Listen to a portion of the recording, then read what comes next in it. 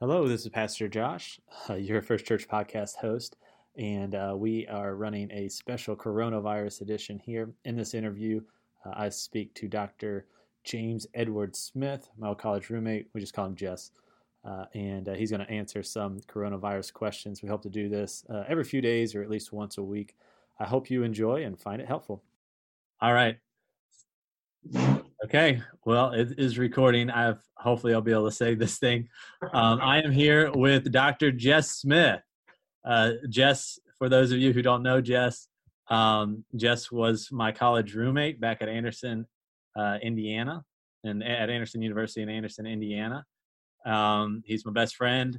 We talk often, and he's here to give us kind of just some, drop some doctor knowledge on us about the coronavirus. Hopefully, he'll be able to, we'll try to do weekly updates or kind of weekly videos. It seems like stuff's changing every 5 minutes. And so it'll be good to maybe at least get a weekly update from a doctor if you guys tune in. So yeah, let's kind of start with Jess. Tell us a little bit about yourself. I already have some people asking if you are really a doctor. Most of those guys are from Anderson who actually knew you. Yeah. So there's no degrees on the wall behind you. So. Yeah, right. Well, I am in my dining room right now, so that's the lime green that the wall is. I am not. So I'll tell you what I'm not first. I am not a virologist. I'm not an epidemiologist. I am not a infectious disease expert. I am an emergency physician, and so kind of our job is to be in the front lines, especially during this. We have a very important role of triaging people, stabilizing people, and kind of trying to differentiate what is and what isn't the coronavirus versus something else. But that all that being said is, I think doctors are all scientists at heart, and I have been paying very, very close. I've been paying closer attention to this than I have in anything in medicine so far. So that's my caveat at the beginning. I am an emergency physician. Once again, I've been practicing for about 5 years. I went to Indiana University. Me and Josh are roommates. Josh is my best friend. I went from Anderson to Indiana University where I got my medical degree. Did my residency in emergency medicine in Grand Rapids, and I still practice in Grand Rapids. I practice as an emergency physician, and I'm also a medical director at Owasso Memorial Hospital in Owasso, Michigan. 3 boys, happily married, all that stuff. All right. Well, good. And just so you know, and it's kind of weird. No one cares about that stuff. End up watching. Hopefully this is actually saving to my computer. So hopefully we don't spend this time talking and if we have to do it again, I could probably do that like 3 times better, okay. 4 times. We'll just keep going and we'll see what happens. Yeah. So, a few weeks ago, I actually thought okay, some of this was maybe it'll be overblown or maybe, I don't know, further than that, maybe, some of this might be overstated or the threat was too large. And I remember talking to you and you actually said, Josh, send Emily to the store and go stock up on a bunch of food. This is worse than we're not prepared for this. If I would have heard that from some people, I would have been like, yeah, whatever, you're overreacting, not a big deal. Things I told my church this weekend after some conversations with you and continuing to read up on it and reminding people that this is serious. We should take it serious. For somebody who's got a personality like you, you're kind of like me. You don't really worry about much. You kind of generally err when people overreact, like, hey, they're overreacting. So tell us maybe a little bit about how serious you feel this virus can be. Yeah. So on a similar lines, I think I was very similar to you when we heard all this stuff months ago. It was kind of coming through and there were a lot of conspiracy theories and things going around. And generally I am very anti that stuff. And I would say it was about 3 weeks ago, I started getting some reports. I don't know if you're familiar with the situation in Italy, Iran, and some of the other countries that have a more robust medical system and also are a little more capable of tracking things. And we can also trust the information coming out of those countries, I feel, a little more than some of the initial countries or China. So once again, I thought this is just another influenza. We'll deal with it, blah, blah, blah. But my attitude started to change when I saw just how widespread this was becoming and what it was doing to, these other countries, who was getting it, how they were being affected. And so I went from saying not necessarily that it was a hoax, but to that this maybe wasn't something we need to waste a ton of bandwidth on, to we need to start preparing. And especially, I mean, like you said, I am the least alarmist person that I know as far as I don't know, just overreacting. I try not to overreact. My job, I'm an emergency physician. When my part of my job is to just keep things calm. And so I started calling people, and my father-in-law, my mom, my dad, I said, hey, you guys need to stock up. I wouldn't be surprised if schools are shut down. I thought it would be 3 weeks, ended up being 2 weeks.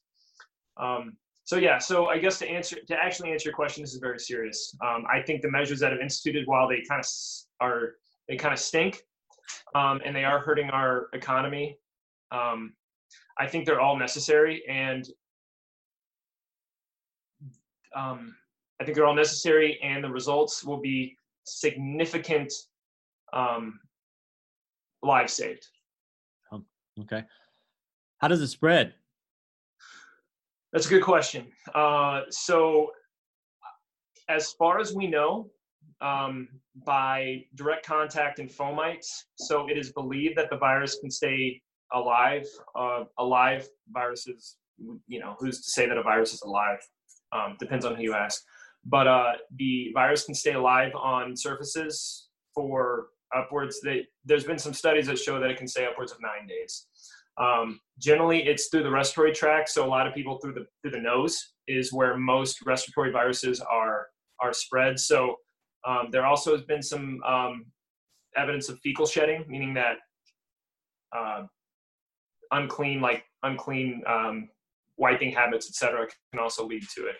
But generally, it's hand to hand. You touching a dirty knob or a dirty table, and then touching your face is mostly what this is gonna spread. There is also some aerosolization, but that doesn't seem to be the case. That seems to be more a healthcare thing, like a healthcare transmitted way, rather than actually in public. It doesn't seem to stay alive very long, or in the air very long when you're in public. Okay. So if somebody thinks they might have it, what should they do? And maybe, what should somebody, I guess, somebody like you and I, somebody who's relatively young, let's say we're young, or decent health, what should they do as opposed to maybe somebody who's a little older, maybe compromised or have a compromised respiratory system? So good question. So if you think you might have this, initially, calm down. By far and away, most people are going to do very, very well, especially if you're young and healthy and don't have other medical problems. So make sure you're getting plenty of rest, drinking plenty of fluids, and avoid going to hospitals. If you do not need to go to the hospital, do not go to the hospital. Don't go to urgent care. There is no, I just wanted to check to see, because that is going to get people, that's going to infect other people, and a lot of those other people may be elderly, more at-risk individuals. So if you think you may have this, based on whatever, stay home, isolate yourself.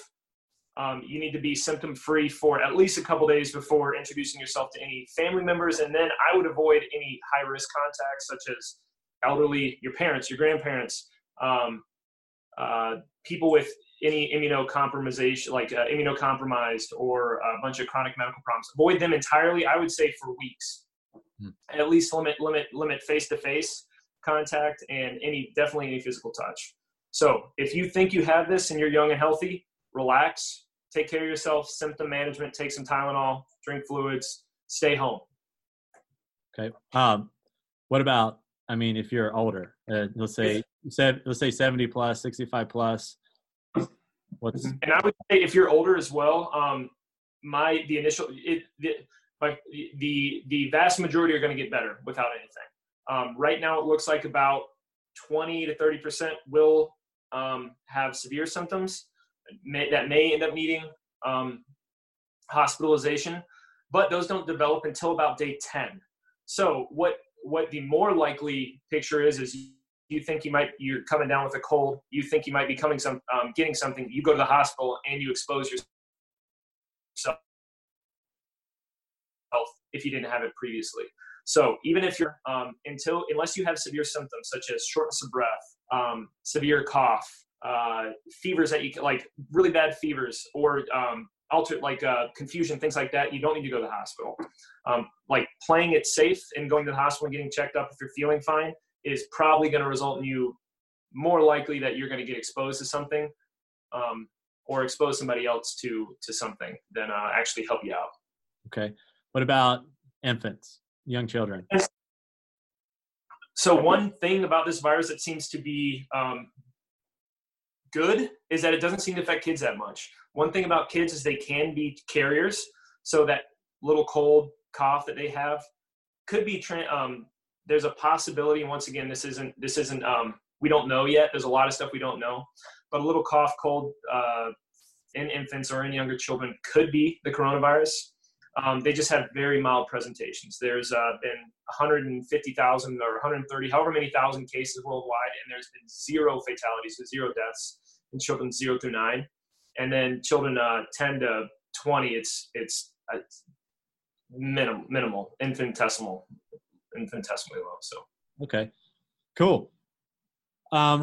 Keep your kids, and once again, so if you have kids that are sick, keep them away from, even the cough and sniffles, even if you don't think it's a big deal, keep them away from at-risk individuals and even other kids, just because this thing, we think this thing is spreading a lot faster than than we have documented, just because the testing is really not available right now. Yeah. I know you've actually, we didn't say this, but you've actually been quarantined. And so you're just doing telemedicine right now because right. You just got back from a trip from India and then Germany. You're in Munich for a little while as well. But you've been on the phone with your group in different hospitals, and you've been reading about how your particular group and hospitals are preparing right now, what you're doing to kind of prep. What are hospitals doing? Because right now we're being told like everything, hey, flatten the curve, right? To keep sure that right. our medical community isn't overloaded with an influx of people that we're just not ready to handle. And so what are hospitals doing to prepare? I don't know, maybe some are doing a little bit of different practices, but it's general. So I'm lucky enough to be a part of two hospital systems. One's a large hospital system with tons of hospitals, and the other one's an independent hospital. In our large hospital system, we're instituting, and we have a much larger population at that large hospital. We're instituting a drive-through, so a call ahead and drive-through testing. So essentially, you either go online and do telemedicine, or you have a screening phone call. And if you pass the screening, then you actually drive through a tent. And people in the tent are donned in their full PPE or personal protective equipment. And you get a swab, and then you go on your way. You never get out of your car. You don't expose other people. So that's one. The other thing is we're trying to actually separate respiratory cases. So people with cough, cold, fevers, congestion, shortness of breath, trying to separate them physically from other people in the emergency department. Because once again, we don't know how widespread this is. And you still have influenza, you still have RSV, respiratory syncytial virus. You still have just colds and people that get bacterial pneumonia. And so they're all presenting at the same time, and we're trying to separate the potential cases from people who are either otherwise healthy or may have completely other things going on. So that's one. The other hospital I'm at has actually instituted a separate building that they're calling the alternate care site. It's a giant room that they've created a negative pressure in, meaning that all air is going up. So anytime somebody coughs or anytime somebody, any aerosolization is going to go up and then out of the building rather than just kind of circulate within the building, making it less likely to be exposed. And so all of the respiratory cases are being funneled to that, which is separate from the emergency department. So everybody's really trying to decrease exposure and to try to unload the actual emergency department in itself to make sure that we have the availability to take care of people who are really sick. Those are kind of some pretty interesting. It's weird. It's a weird time. Yeah. Yeah. So what else do you think people should know? I mean, so one of all the social distancing, or I guess physical distancing, I think might be a better way to put yeah, it. and so I guess there's going to be a lot of misinformation out there, and it's hard because there's going to be people you trust that say, I mean, a lot of different things. There's going to be to the really bad kind of apocalyptic stuff to the this isn't a big deal, carry on with your life, and the truth is going to be somewhere in the middle. The medical, like our medical system is amazing. We are gonna be stressed, but we're gonna be okay. We have, I mean, this is the United States. We have essentially unlimited resources. Sometimes it doesn't seem that way, but we are going to be fine. We're going to make it out the other end. There's going to be a lot of sacrifice. What I've been telling everybody is what you are in right now, because I think Ohio is in a somewhat similar situation as Michigan right now, as far as kind of the lockdown, where businesses are closed. People are encouraged not to meet. I think, and you can't quote me on this, but this is going to be what things are like for the foreseeable future. There is I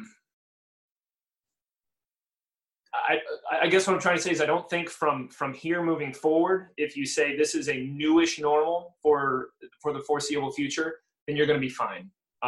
Things will change from a medical standpoint. I think my life will be very different for the next 6 months, but I don't think it's going to change from now very, very much for just the general population. Mm-hmm. I think keep in mind that there are people that are less fortunate than you that can't work right now. So generosity is always huge. Local businesses, people that, I mean, think about your local server that they rely on tips and serving people that their restaurant's closed. And so I think there will be some government stuff to help with that, but I don't think that we can rely on that. I think generosity personally is gonna go a long way in this time. Yeah, let me stop you right there before you go. Yeah. Think about your next thought, but just so people who are listening to this, our church has started what we just call a coronavirus fund, and so we'll be creative with the way and how we use that, whether it be maybe to kind of help some people who may have gotten laid off, or maybe the servers, those sorts of things. But also right now, we began to work with the local VA. We have some people in our church who basically oversee a lot of the social work that goes on with the VA. And we are going to be probably helping some veterans who are 60 and over, who are also disabled, who rely on their food being delivered by aides. And some of these aides basically have to stay home now with their children. And some of them are, like a lot of people probably maybe a little scared, and so don't want to get out themselves. We don't really know exactly. But so we're looking to help any way that we can, while also being as safe as possible for some of these people. So absolutely. That fund is there to go and donate to. We're going to be challenging people to be, especially people who are salary and people who aren't taking hard hits at this time, to be a little extra generous. What else? Sorry. Oh man.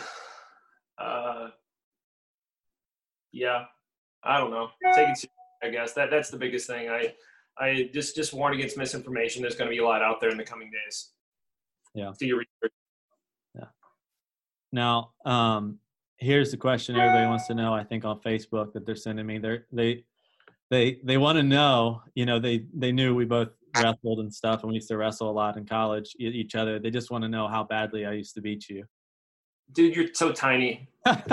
Little guy. So I'll say this. Josh is strong. He's kind of quick. But you get on the mat, it's over. Yeah.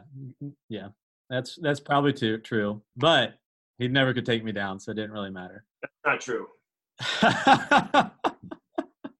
Also, I'm looking on Facebook. I don't see this anywhere. Well, man, we'll try to stop it there and maybe meet up again next week if you're not working or busy. We'll try to find a time. Yeah, I'll make time for this. We'll make time for this if people have questions. Yeah, and anybody, if you guys have questions about, I don't know anything really from the medical standpoint. I know it's a weird time. I mean, this is unprecedented. Yeah, it's weird. So this is in a modern era. This is weird. Yeah. This is This is strange. This probably isn't super comforting, but there have been other much worse plagues in the past. To kind of, I guess, if people are concerned from a politic standpoint, there's been much worse in the past. It's just not in the modern era. Not since we've really, we have all the fancy shiny things that we have. So it's gonna be an interesting couple weeks to months. But like I said, we are gonna be fine. We're gonna come out of this probably, hopefully, better. Good. Well, I'm gonna, before I get off here, I'll probably push pause and talk to you for a second. But I really appreciate you being on here with us, Jess, and love you, man. Yeah. I'll talk to you for one more second here. Let me push pause.